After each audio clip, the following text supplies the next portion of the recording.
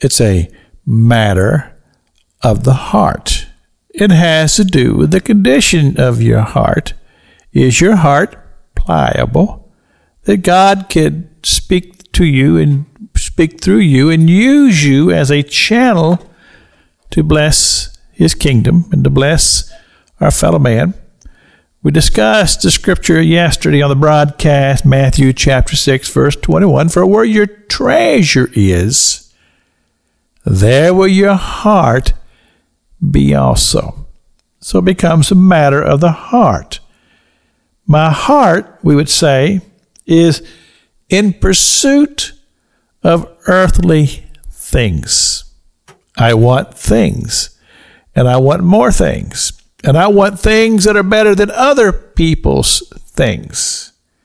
And that becomes what I'm focused on in my life. Or you'd say, my heart is in pursuit of heavenly treasures. And so the scripture tells us that you take your treasures and you send them on up to God in heaven. Now, my question is, how do you do that? How do you send treasures up to heaven? Do you get in a spaceship and go up to heaven? No, we don't do that. So it becomes a matter of saying, okay, what I have here on this earth is not really mine. God has provided it. He is the source of all good things. So it's really not mine anyway. So I'm going to have a relationship with God. You may call it a partnership. And God has made us certain things to understand.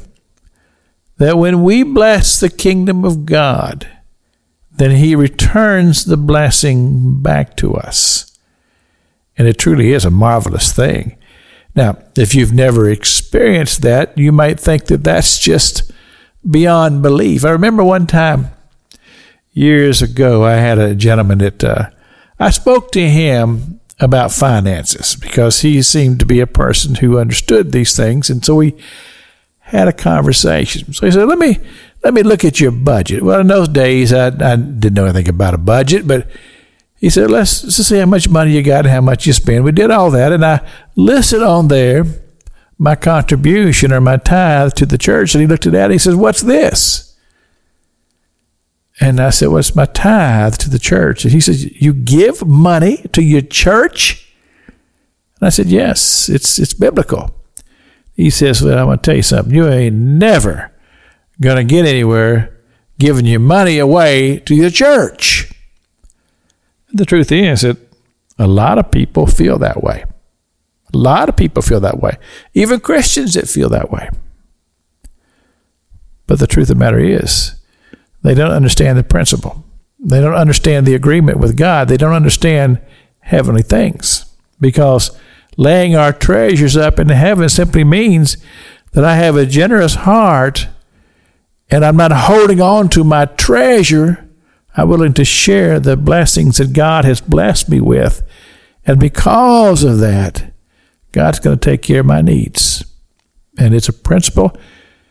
And I'm just here to testify that will work. And it blesses the kingdom of God. It'll bless you. And oh, what peace it brings to your soul. This is Pastor Jack King with the gospel on the radio broadcast.